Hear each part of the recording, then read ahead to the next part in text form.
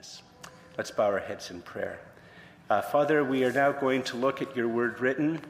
And Lord, as always, in some ways your word comforts us. In some ways your word convicts us and confronts us. And Father, we ask that,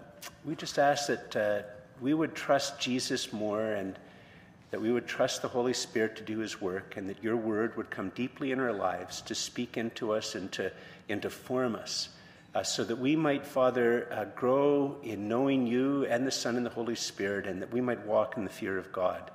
We ask this in Jesus' name. Amen. Please be seated. So I was in Calgary this week for some meetings, 3 days of meetings. 1 day to spend with my son Jacob and his wife and kids in Calgary. And then due to airplane turmoil, Air Canada let me stay an extra day in Calgary. I guess that's how you could look at it positively. But on the day that I spent with my son, his wife went to work. He took the day off. And his 3 boys and I went and did some exploring around Calgary.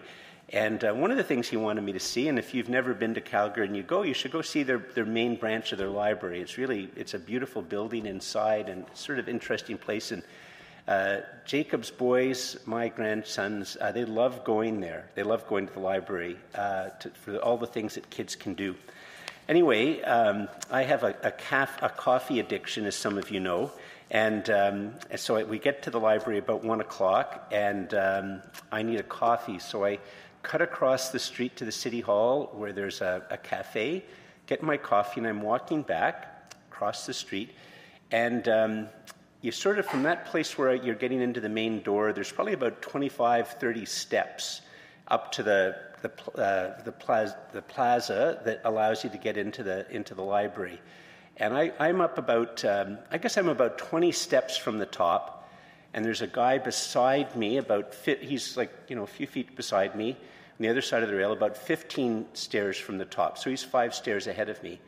And all of a sudden, out of the blue, I see this, I'm thinking it's a young guy, all dressed in black, with a hoodie on, and the hood's coming up to about here, and he has a mask on his face up to here, and he comes running this way to a group of 2 guys, and he sprays them with bear spray. Like, he has a big container like this. It's a huge cloud of bear spray covers these 2 guys, who start screaming. People start running, and then he comes running down the stairs. And I mean, this is a terrible thing. I'm glad it wasn't me, but he bear sprays the guy 5 stairs ahead of me on my right-hand side, because he comes in about 5 stairs, gives him a full blast, a huge cloud of bear spray. I get sort of caught in the side of it because the wind's blowing. My eyes start to sting, my nose hurts, my mouth hurts. I wish I could tell you that I was so courageous that I went to try to tackle him, but I didn't. I run down the stairs. I'm worried that he's going to come after me, and I'm running down the stairs. I turn and see that he's gone back up the stairs and's gone somewhere that way. And I go to the bottom of the stairs and sort of to the side, and I'm standing there. My eyes are watering, my tongue, everything. And I decide that the safest place, the sanctuary, so to speak, is in the library. So I hold my breath, run up the stairs, and by this point in time, there's about 4 security guards barring the door, on their radios, I guess, to the police. And I run up the stairs, holding my breath, trying to keep my eyes to slits, and they let me in and asked me if I'm all right, and I said, well, I mean, I was fine. I mean, it takes a while to get that out of your system. But I see the library as a sanctuary. There's security guards there. They're manning the door. They have, their walkie-talkies or the radio systems to the police, and just this random bear spray attack. It's like really weird. But I run in to the library, and the library is a place of sanctuary. Now, I mention this because it dawned on me that this is actually a very helpful way for you to understand what's going on in the book of Nehemiah. In the book of Nehemiah, the Jewish people have been they've been defeated by the Babylonians. Babylon's now been defeated when Nehemiah is being written by Persia. but they're a distant empire controlling everything. When Babylonia came, they depopulated the whole region. They took most of the Jewish people away. So lots of the countryside, they brought in some other people as well, but lots of the countryside just became wild and unkempt. Think of an abandoned house and what happens to the nice gardens if you abandon them for a long period of time. It's not that the place becomes more fruitful, it becomes less fruitful. And the city is in rubble, and the other towns are in rubble, and a group of Jewish exiles come back, and first they establish the altar so they can worship God, then the temple. But what they want is a sanctuary. That's what he's trying to do by building the wall. That's what the book of Nehemiah is about, is that Nehemiah and the people understand they need a sanctuary, a place where they can worship God, where they can start to develop economics and other types of things, rebuild houses, have some type of prosperity, and something that helps them to be safe from their enemies that have encircled them and hate them and want to kill them. They don't just want to bear spray them, they want to kill them, and they need a sanctuary. So in many ways, what's going on in the book of Nehemiah speaks very deeply to the longings and desires of lots of people in Canada today. Many people in Canada, what they want is a sanctuary. But we're caught in Canada because often, well, first of all, certain places we just think aren't going to be sanctuaries whatsoever, but there's also, in a sense, both this almost like this utopian idealism that a certain place will be a sanctuary, yet a skepticism and a cynicism as to whether you can ever find a sanctuary. Because, as we know, families let you down, friends let you down, institutions let you down, people who support you let you down. I don't know how many of you have watched any of the testimonies of people who've detransitioned, but they have a very common theme, how their heart is broken, that the psychologists, the psychiatrists, and the doctors that have been so affirming and giving them lots of time, the second they say they want to detransition or they want to stop the procedures and they want to detransition, they're abandoned. They're just abandoned. No more favorable time and counsel. They just abandon them. They're just dropped. Nowhere to go. And so it's important to see that the book of Nehemiah, in some ways, it's not just about a wall. It's like me and the bear spray attack. I want to go to a place of sanctuary where I'm not going to be sprayed. That's what I want. That's what's happening in the book of Nehemiah. But now we see here, in a sense, the fears of our culture that sometimes the place that we think of as a sanctuary isn't a sanctuary because evil is there. And that's what we see being addressed in Nehemiah 5. It's a very, very contemporary story. In some ways, it touches our deepest fears. The place of sanctuary isn't a sanctuary. So let's look at what happens. If you have your Bibles, it's Nehemiah chapter 5, and it's good if you do have your Bible so you can follow along. And once again, I'm going to use some of the imagery of scenes as if it's a Netflix production to help us go through it. So scene 1 is verses 1 to 4, and the title of the scene is a good, positive title, Poverty, Oppression, and Slavery. And that's what this first scene is. Look at this. Now, chapter 5, verse 1, now there arose a great outcry of the people and of their wives against their Jewish brothers. Now, just sort of pause here for a second. Brothers is the literal, accurate word. But there's two things here we need to understand. First of all, it doesn't mean like I have one brother. His name is Stephen. It's not talking about that, sense biological connection. It's really, we see the entrance into human consciousness. That's literally what's happening. It's the entry into human consciousness of the idea of human beings being brothers and sisters to each other. Many people in Canada think this is a secular idea, but it's not a secular idea. It's a Christian idea. It's not something that just comes from mere human reasoning. It's a Christian idea. And in this particular case, they haven't quite understood that all human beings are brothers, but they're talking now of their fellow Jews in the community. And all the way through this story, that's what's being referred to almost always. Okay, so read it again. Now there arose a great outcry of the people and of their wives against their Jewish brothers, the Jewish community. For there were those who said, here's part of the outcry, with our sons and our daughters we are many, So let us get grain that we may eat and keep alive. There are also those who said, we are mortgaging our fields and our vineyards and our houses to get grain because of the famine. And there were those who said, we have borrowed money for the king's tax on our fields and our vineyards. Now, just sort of pause there. We're going to see in a moment that what's this causing is slavery and oppression. And there's a combination of famine and some type of crop failures, and maybe because of the encircling armies, there's not been able to get, the food. But what happens is the people, we're going to see it now in the next couple of verses as it makes it very clear, there's this combination of legal and illegal things that the well-off are doing, and what they're suffering under is the price of things is going up and up and up. Food is scarce, and taxes are going higher.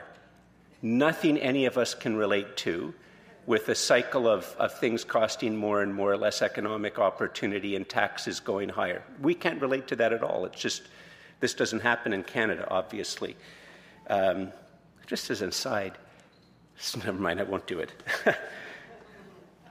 Years ago, we had a person who was the admin person, and her name was Amy Van Hemmen. And I would say things in staff meetings, and she'd always look me right in the eye and say, that's why we're not going to ever allow you to have a Twitter account.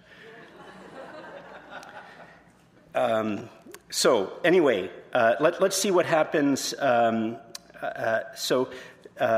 we're going to see next is, just as I said, this idea of brothers is the entry into human consciousness of this idea of human beings being brothers. It's definitely not a pagan idea. For the pagans, human beings aren't all equal. They're not the same. The emperor is a god, the king is a god or a semi-god, and human beings are slaves. This is a radical new idea. If you talk to our friends here who are from India, they will tell you that they might believe that all human beings are equal, but because of the strong belief in karma, if you're poor, if you're starving to death, well, that's just bad karma. Like, sucks to be you. I've had good karma, you had bad karma. You have to all just work it out. And this next cry is part of this entry, how the Bible has changed the world. Listen to what it says. The next chapter is just one verse. It's scene number 2, and it's called Equally Human. Listen to verse 5. Now our flesh, this is what they're complaining, our flesh is as the flesh of our brothers, the other Jewish people. Our children are as their children. Yet we are forcing our sons and our daughters to be slaves, and some of our daughters have already been enslaved, but it is not in our power to help it, for other men have our fields and our vineyards. Now, the fact of the matter is that at a purely scientific level, human beings aren't equal. Some of us are smarter than others. Some of us are stronger than others. Some of us are old and close to death, and some of us are young and hope we have decades left. And at a completely objective scientific level, human beings aren't equal. But this is a Christian idea that's changed the world. Listen, we're all human. We're all human. And why is it that in this situation that there's these terrible things that are going on that are forcing some of us into poverty and some of us into slavery and some into death because of a lack of food?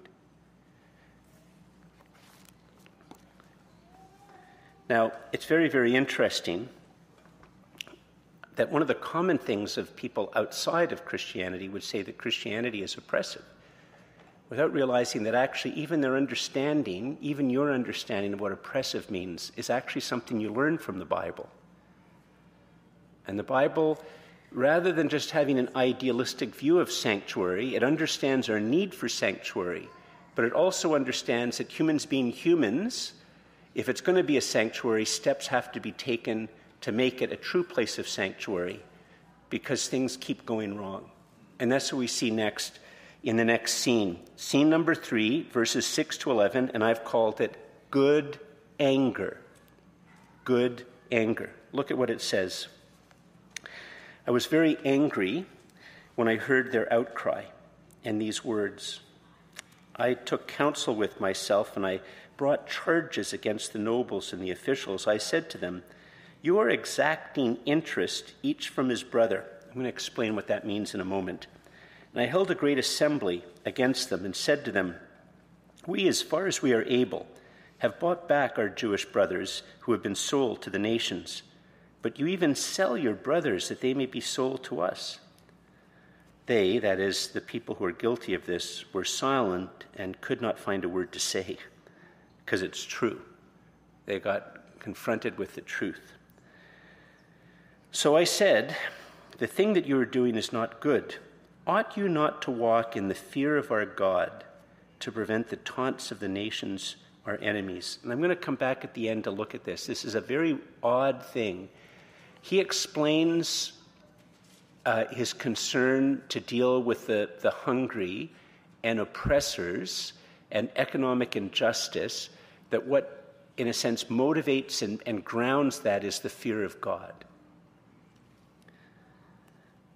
Verse 10, moreover, I and my brothers and my servants are lending them money and grain. Let us abandon this exacting of interest. Return to them this very day their fields, their vineyards, their olive orchards, and their houses, and the percentage of money, grain, wine, and oil that you have been exacting from them. Now, what's going on is this.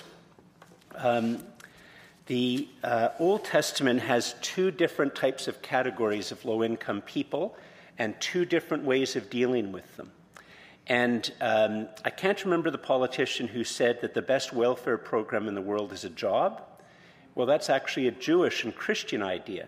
So the first group that are dealt with in the Old Testament law is that it's told that when, let's say, I owned a grain field and I owned an olive orchard, and when I and my workers go and harvest, we're not allowed to keep going over the field and over the field and over the field until we get every last speck of grain and every last olive. You go through it, but you intentionally leave some of the grain and some of the olives that are there. And if you have a vineyard, some of the grapes.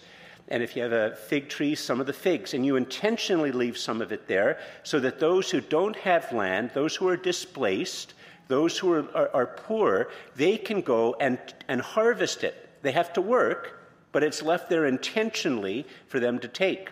And the Old Testament doesn't forbid interest. The medieval church was wrong about this. They were wrong. The Old Testament doesn't forbid interest. What it does say is that for low-income people, you don't charge them interest. That's what it says. It's part of the two-pronged attempt to help low-income people. So in other words, one of you folks, you have a chance to maybe get a field. If I was to lend you the $50,000 and later on, if you look in all the notes, they're probably charging about 12% interest a year, which in those days was very, very, very high. But if you have to pay me 12% a year, it's going to be unaffordable for you. Once again, young people want to buy houses. Nothing here we can relate to. Nothing here we can relate to at all. But the interest is going to kill you. And so that was part of how they helped the low income. The other aspect of the low income were those who, because of age or infirmity, couldn't work. And there it was required that your heart would be moved to have compassion and give alms, give them money. But two different classes. And so what's going on here is that there's something both illegal or improper, two things are going on. First of all, they're not helping their low-income people because they're charging them interest. And the other thing what they're doing is they're seizing, when they miss a payment, they seize the collateral or they seize part of the property so that they get their interest, so to speak. And so what that's doing to them is we now have a cycle of poverty going on. They're trying to work the land, but they can't work the land because they have less land. And because they have less land, they can't make the payments. And when they can't make the payments, the people take more land. You see the thing? And so there's this downward cycle that's going on for the people, and Nehemiah hasn't been aware of it. And so he's finding about it, and he just confronts them. And the other thing he's saying is, listen, it sounds as if they've been pooling their resources to buy people out of slavery. And he said, listen, you've been pooling money to buy people out of slavery only so you can make them a slave? Like, how does that make any sense? How does that make any sense? Like, how can that possibly be good? And so he confronts them. He has good anger. You see, the fact of the matter is you should be angry at injustice. You should be angry at oppression. You should be angry at the poor being, having things taken from them. We should be angry about that. That's good anger. But he's not driven by anger. He's driven by justice. And, in many cases, the best thing is to have a person's heart pierced so they desire repentance and amendment of life. And that's what Nehemiah's goal is. He wants to see the suffering relieved, a change of heart of the oppressors, and something costly happen. And that's what we see. Look at what happens in the next scene, verses 12 and 13, which I'm calling true repentance. And it goes like this. Find verse 12. Then they said, this is the people who are the rich, we will restore these and require nothing from them. We will do as you say. And I called the priests and made them swear to do as they had promised. I also shook out the fold of my garments and said, so may God shake out every man from his house and from his labor who does not keep this promise. So may he be shaken out and emptied. And all the assembly said, Amen, and praised the Lord. And the people did as they had promised. This is a very, very important text. What he's doing here is when he's shaking out his garment, is he's saying this is a symbolic prophetic act to show that this is what God thinks of them. You see, this once again, in the world of their time, God is the God of the powerful. The king, and the higher you get towards, in a sense, the hierarchy of the culture, the more godlike or semi-divine you are, and the people are slaves. And so, in a sense, oppression is built right into the system. Just as, in a sense, all Marxist system of thought builds within it, tragically, a type of oppression. Because in all types of Marxist thought, it's completely and utterly valid to do whatever you want to the people who happen to have power. You can be as evil as you want towards them, and the end justifies the means, and that creates profound hardship. And it doesn't matter whether it's full-on Marxism or whether it's other types of soft Marxism. I'll say it like you see in critical theory. It always ends up furthering the cycle of oppression. And what Nehemiah wants, he obviously wants things to be just, but what he's getting out of these people is even better. They see that it's wrong. They see that God, in fact, hates oppression. And they give everything back. And they promise that they will start going back to not doing right to the edge and lending loans to money, giving people loans and not exacting interest so people can work their way out of the cycle of poverty and work themselves back into a place so that within the walls, when the walls are finally finished, because this is going on while the walls are still being built, that this can be a sanctuary. This can be a sanctuary. But that by itself is still not going to create a true sanctuary. And what you see in this next bit are two beautiful illustrations of the beautiful life. The next section is a beautiful ambition. A beautiful ambition. Scene 4, verses 14 to 16. Now, this is just Nehemiah talking. It's part of his memoirs. Moreover, from the time that I was appointed to be their governor in the land of Judah, this is now where we discover that he's actually the governor of the area. He hadn't revealed it earlier. Be their governor of Judah from the 20th year to the 32nd year of Artaxerxes the king, 12 years. Neither I nor my brothers ate the food allowance of the governor. The former governors who were before me laid heavy burdens on the people and took from them for their daily ration 40 shekels of silver. Even their servants, that's the governor's servants, lorded over the people. But I did not do so. And note here again the second reason. Why is he going to do something like this? It's because of the fear of God. I also persevered in the work on this wall, and we acquired no land, and all my servants were gathered there for the work. Now just sort of pause there. This is a beautiful ambition. It's not anti-money. As we're going to be able to see in a moment, Nehemiah obviously had some means, some financial means, and he did own some fields. And as we're going to see in a moment, he obviously was quite well off. And so this isn't an anti-money text.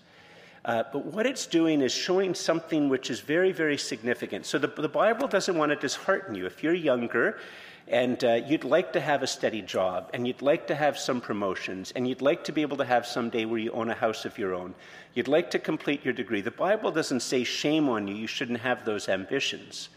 But it wants to warn you, and it warns you in a very, very subtle way, that once you go down that path, it can end up leading you to oppress people. That, in fact, the goal shouldn't just be that I come to that point in time when I have, let's say, 10 fields, but I always want one more field. I always want one more field. I always want one more field. That there comes a point in time when you should, in a sense, just also be content. And it's not that owning fields are bad. If nobody owned fields and nobody were farmers, we wouldn't be able to eat.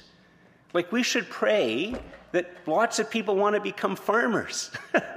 We should pray for full employment in our economy. These are good things for us to pray for. We should pray that our government doesn't do monetary policy and taxation things and other types of things that hampers the productivity. We should want productivity. There's nothing wrong with productivity. It's a good thing. But it's not the end all. There's a point in time when you can just say, I'm not going to lord it over people, and I see, you know what, I don't have to look at the world and say, I have this $100,000 car, but if I just worked a little bit harder, I could have a $150,000 car, because I know people have $150,000 cars. And then once you have that $150,000 car, you're not satisfied with it, because you see people with $200,000 cars, and you say, I'd like to have that $200,000 car. And you know what? Then you're not satisfied with that, because you see somebody who has a $300,000 car and a $250,000 car, and you say, I got to work harder and harder to get that. Well, that's just a trap. And so he does with less. He forgoes, in a sense, a raise. What? He forgoes a raise. Why? Because he could have that raise, that tax, but it would just add to the burden of all the other people. And he chooses not to do it. He chooses to have less. Let me tell you, I think the Bible calls people who are followers of Jesus, if you're not a follower of Jesus, you can just listen to this and file it away. It's probably not going to surprise you, that we don't want to have money rule our lives, and we don't want to have power rule our lives. We want to be characterized by generosity, and we want to be characterized by compassion. And you can't be characterized by generosity or compassion if sometimes you don't give up some of your power, and if you don't give up some of your money. To think that you're generous and you only want more money, you never give money away, I hate to tell you this, but you're actually not generous. You're generous in your mind. You're a legendary generous person in your mind, but you're actually miserly and consumed with a love for money. I hate to say that. Well, I'm going to say it because that's true. And if you're generous to the cause of the gospel, and if you're generous to the poor, you're going to have less money. It might mean that you can't drive the latest Lexus. You have to drive a Lexus which is 5 years old, because you're going to have less money. But you know what? It's a lot better to have Jesus as Lord of your life than money and power as Lord of your life. Because money and power doesn't care a hoot about you and will only leave you discontented and unhappy, always looking for more.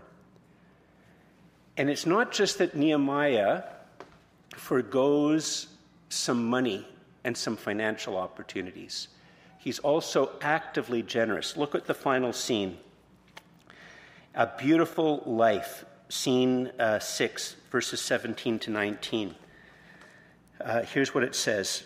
Moreover, there were at my table 150 men, Jews and officials, besides those who came to us from the nations who are around us. He practiced costly hospitality. Every day he'd feed over 150 people at his own expense. Now, what was prepared at my expense for each day was 1 ox, 6 choice sheep. You vegetarians have to block your ears for this little bit, by the way. 6 choice sheep, a variety of birds, and every day and every 10 days all kinds of wine in abundance. Yet for all this I did not demand the food allowance of the governor, because the service was too heavy on this people. In other words, the taxation was too heavy.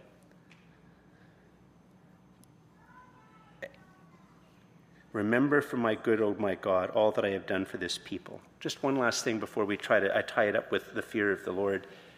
One of the problems we have in this country is that see what Nehemiah does is he confronts people, but he himself personally cuts back to help other people live.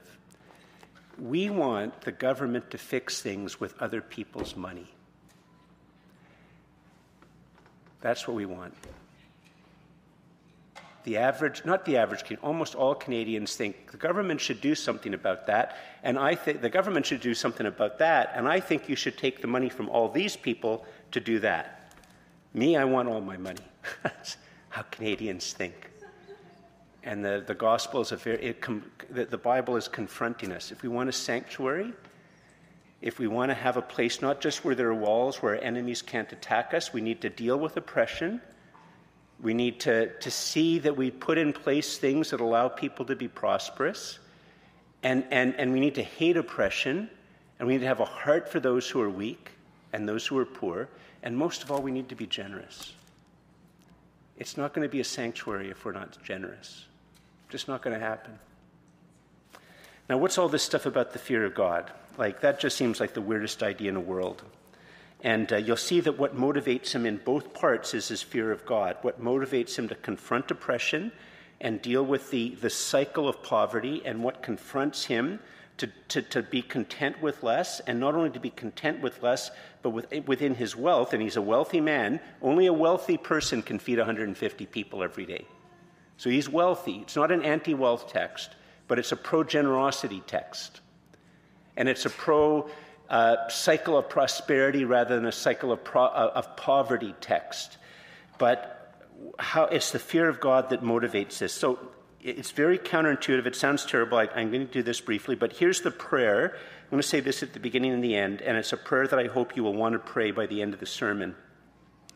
Father, first point, Father, please make the person of Jesus, his completed work, and his words ever more precious to my heart, so that in the power of the Holy Spirit, I will walk free in the fear of God.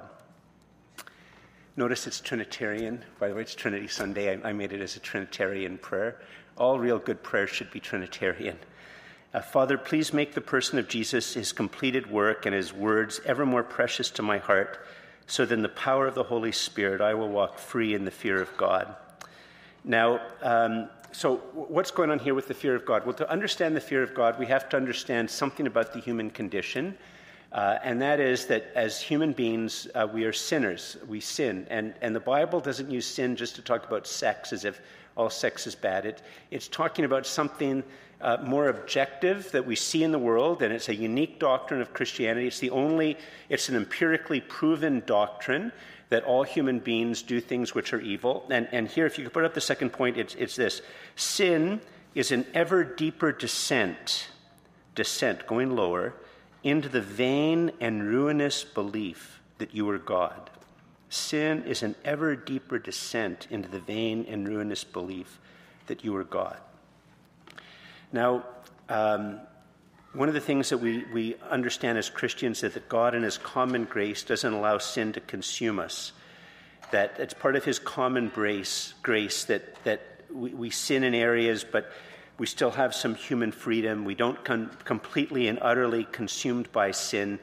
And in fact, in both the Old and the New Testament, there is a whole other sermon, but sometimes what God does to try to wake us up is he in a sense, he removes part of his restraints from us so that we experience the full tug of our desires, our evil desires. But what happens when this takes place in a human being, this type of pride that we are God, it's a vain belief, it's self-flattering, and it's something which is never going to come true, and it's ruinous to us, as this becomes more real to us, then a human being becomes an equivalent of a black hole. A black hole is a star where the matter has become so dense that the gravity is so strong that life can't escape from it. And it sucks, in a sense, the life and everything else back into its mass, making its mass even more dense. And that's, in a sense, what can happen to human beings. And as we, in a sense, become just more consumed with being, seeing ourselves almost like God, then what that does is it makes the whole universe out of order for us, because we become so important. People have to become less important the more important we feel we need to be, we deserve to be, we have to be. More concerned we are about manifesting and about the secret and all of this stuff. That's all just stuff that furthers our pride. And then when that happens, people seem like they're farther away. They seem like they're smaller. It becomes easier to hurt them. It becomes easier to say a hard word to them. It becomes easier to oppress them. We can get away with saying whatever we bloody well want about other people, and it's because the world becomes weird. When I was in Calgary, I went and spent a day with my son in Airdrie. We went into Calgary and then went back to Airdrie. And if you've ever been to Calgary or to Airdrie, when you're coming along the road, there comes a time when you can see the big skyscrapers in Calgary off in the distance. And if you're the passenger, don't do this while you're driving. Keep your eyes on the road and both hands on the wheel. But you could put your fingers like this, and you could put your fingers like this, and they're bigger than the buildings. Well, of course, that's not really. The buildings are 30, 40 stories tall. They're not this big. You're not so big that you can put your fingers around them. But the buildings seem far away, you seem so big, and it's just a matter of perspective, and that's what pride does to you. It makes the real world seem small, other people and their needs real small. It becomes effortless to slide into oppressing them. So what is the fear of God? Well, the fear of God is this. The fear of God is an ever-deepening, existential knowing of the difference between the triune God and you, so that there is no confusion or imagined commingling on your part. I'll say it again. The fear of God is an ever-deepening, existential, like a knowledge at the level of your existence. That's what I mean by it. Knowing of the difference between the triune God and you, so that there is no confusion or imagined commingling on your part. How does this work out? Well, it's very easy for a parent to think that what's good for them is going to be good for their kids. Well, that's not always true. It's very easy for a parent to think that what makes me happy is going to make the kids happy. Well, that's not always true. And it's not only just true with our kids, it's true with the spouse, it's true with our neighbors, it's true with our society. We consistently confuse what I desire for what others desire. And in particular, that what I desire, obviously is what God desires. What's going to make me happy, well, obviously that's going to make God happy. What I think is good is obviously God is going to think that's good. What I think is just, obviously God is going to think that's just. And that's what happens is we lose sense of our boundary with others and our boundary with God. We just lose those things. We don't have a sense of those boundaries. Sin constantly is confusing us about these things. And so the fear of God, and here why we see Christians understand that in God in his common grace gives all human beings a certain degree of this. And maybe even some people an exemplary degree of this, but it's this growing knowledge that this is George, and these are my boundaries, and this is Louise, and those are her boundaries. But more than that, this is God, and God begins and ends here, and George begins and ends here, and George is not God. He's never God. He's always different than God, and God is always different than him, and that is good. And that is necessary, and that is important. And I have the fear of God is a growing horror that I would ever transgress and start to think that somehow my happiness is God's happiness, that would be a horrible thing to me. It would be repulsive. And it's why In the Bible, you get all these weird texts about how the fear of God is connected with an intense longing and yearning for God and a love for God. And that can only happen if you understand that God is different from you. And when he's different from you, then you can long for him. You can yearn for him. You can delight in him because he's different than you. And it also starts to mean that it's without the fear of God, without understanding the difference between God and you can never know yourself. And you can never know other people. And so that as you grow in the fear of God, people become right-sized. You see people in the world and you realize God's heart, that he's different from you. You realize his standards of justice, his concern for the weak, his concern for the powerless, his concern for people to come to know his son. And that heart becomes your heart as part of the fear of God. That's why it's the fear of God that motivates Nehemiah to fight oppression. It's the fear of God that motivates him to be content with less. It's the fear of God that motivates him to be generous. I want to fear God. I want to grow in that.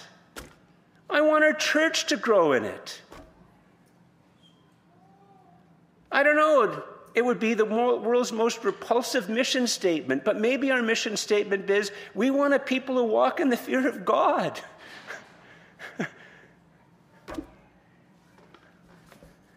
You can't do things like that. You have to be a little bit more winsome.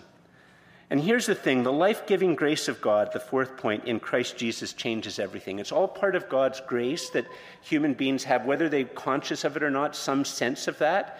But it's the life-changing grace of God in Christ that changes everything. It's, when you hear Jesus say, I came not to be served, but to serve and give my life as a ransom for many. That's why he came. Not so that he would be served, not so that people would see themselves as slaves. He came to free people. That's what ransom means, free them from oppression and slavery. When we hear 2 Corinthians 8, verse 9, and it says, though he was rich, he became poor, so that you, through his poverty, might become rich.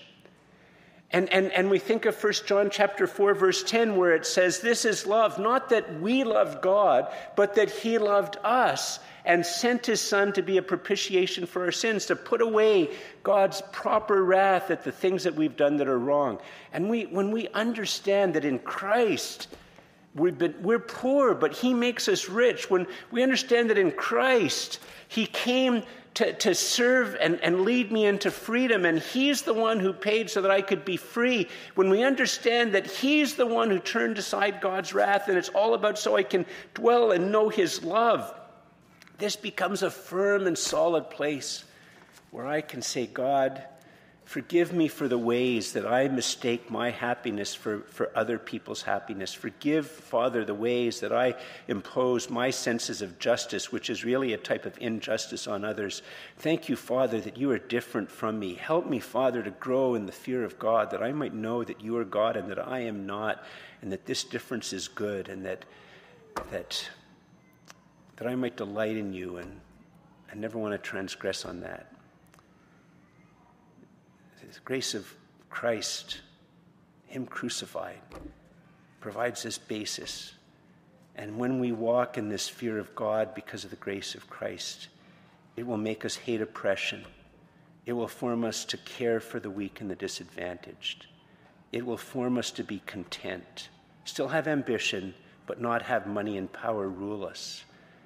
And to be content and be willing to have less so that others can be blessed, and to actually consciously give of our resources to bless others. Friends, I hope you want the fear of God. I hope you want to know Christ.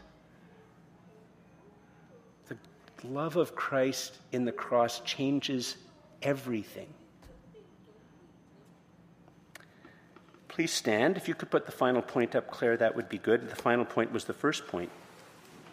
Father, please make the person of Jesus, his completed work and his words ever more precious to my heart, so that in the power of the Holy Spirit I will walk free in the fear of God. I invite you to pray this prayer with me now, and then I'll just pray a short blessing.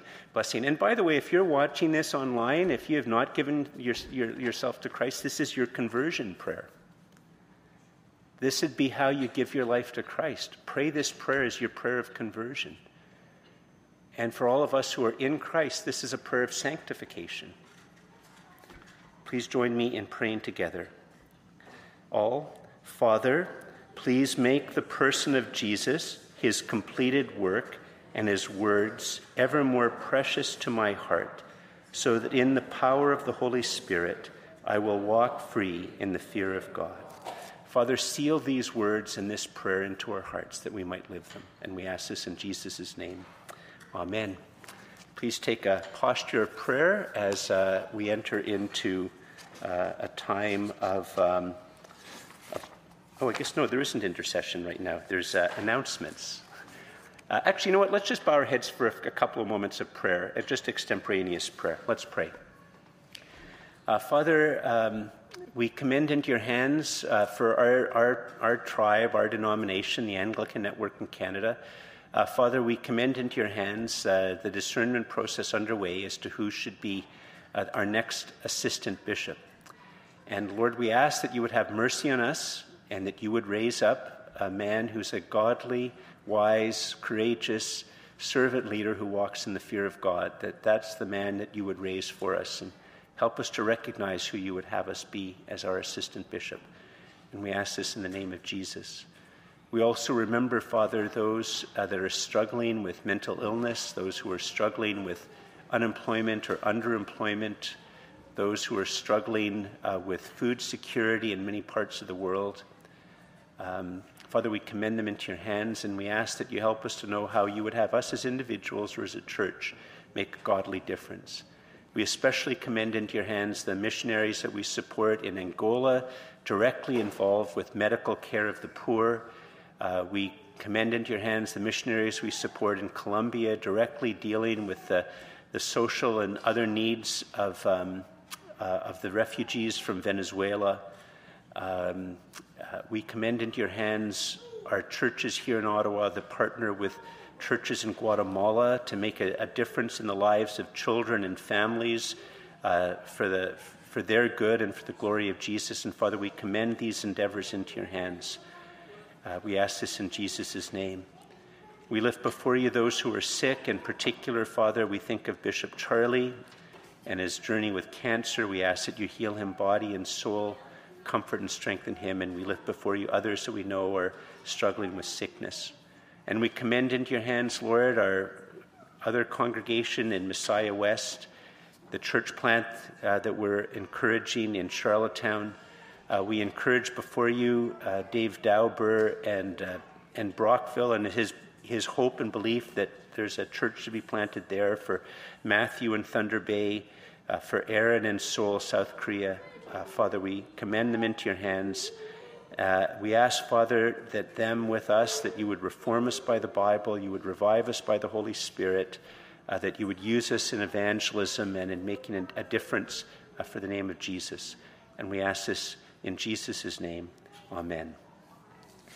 Just a couple of announcements. Shannon's going to come up right now to make a main announcement. Just as she's making her way here,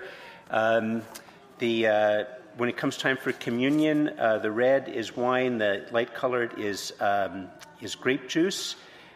Please remember the financial needs of the church, and please pray for us that we will be a congregation after God's heart. And actually, one other thing. This is our brother Shashir's last Sunday with us. Chris, God wasn't listening to your prayer that he get a job here in Ottawa. He was listening to somebody else's prayer. We know that you're going, Halifax is a rich mission field. We need people who will make a difference for the gospel there. It's been such a great delight to have you as part of our congregation. It's been a delight just to slightly get to meet your wife and your two sons. They would have been wonderful here, but they'll be wonderful in Halifax. And maybe just before Shannon gets up to make her announcement, let's just pray God's blessing on Shashir and Sonia, right? I have that right? And the boys. So let's just, in fact, could you just stand, the four of you, or one of you, whoever wants to stand? We're just going to pray God's blessing on them. Let's pray. Father, it is so good that we have brothers and sisters in Christ around the world, including India. And Father, we give you thanks and praise that you led Shashir to come to Canada to have a new life, hopefully a better life for his wife, Sonia, and the two boys, more opportunities. And Father, we thank you for bringing him here to get a master's, for providing with him this good job in Halifax. Father, we are sad that we are losing him, but we are happy that you have provided a good job for him, for his gifts and his skills. I ask, Father, that your Holy Spirit would bless him and his wife and his two sons, help them to thrive in Jesus, thrive physically and spiritually in Jesus, that you would just be with them as they sort out accommodation and adjust to a new job. May you bless them thoroughly, and may you lead them to a good church in Halifax. And Father, we ask all these things in Jesus' name. Amen.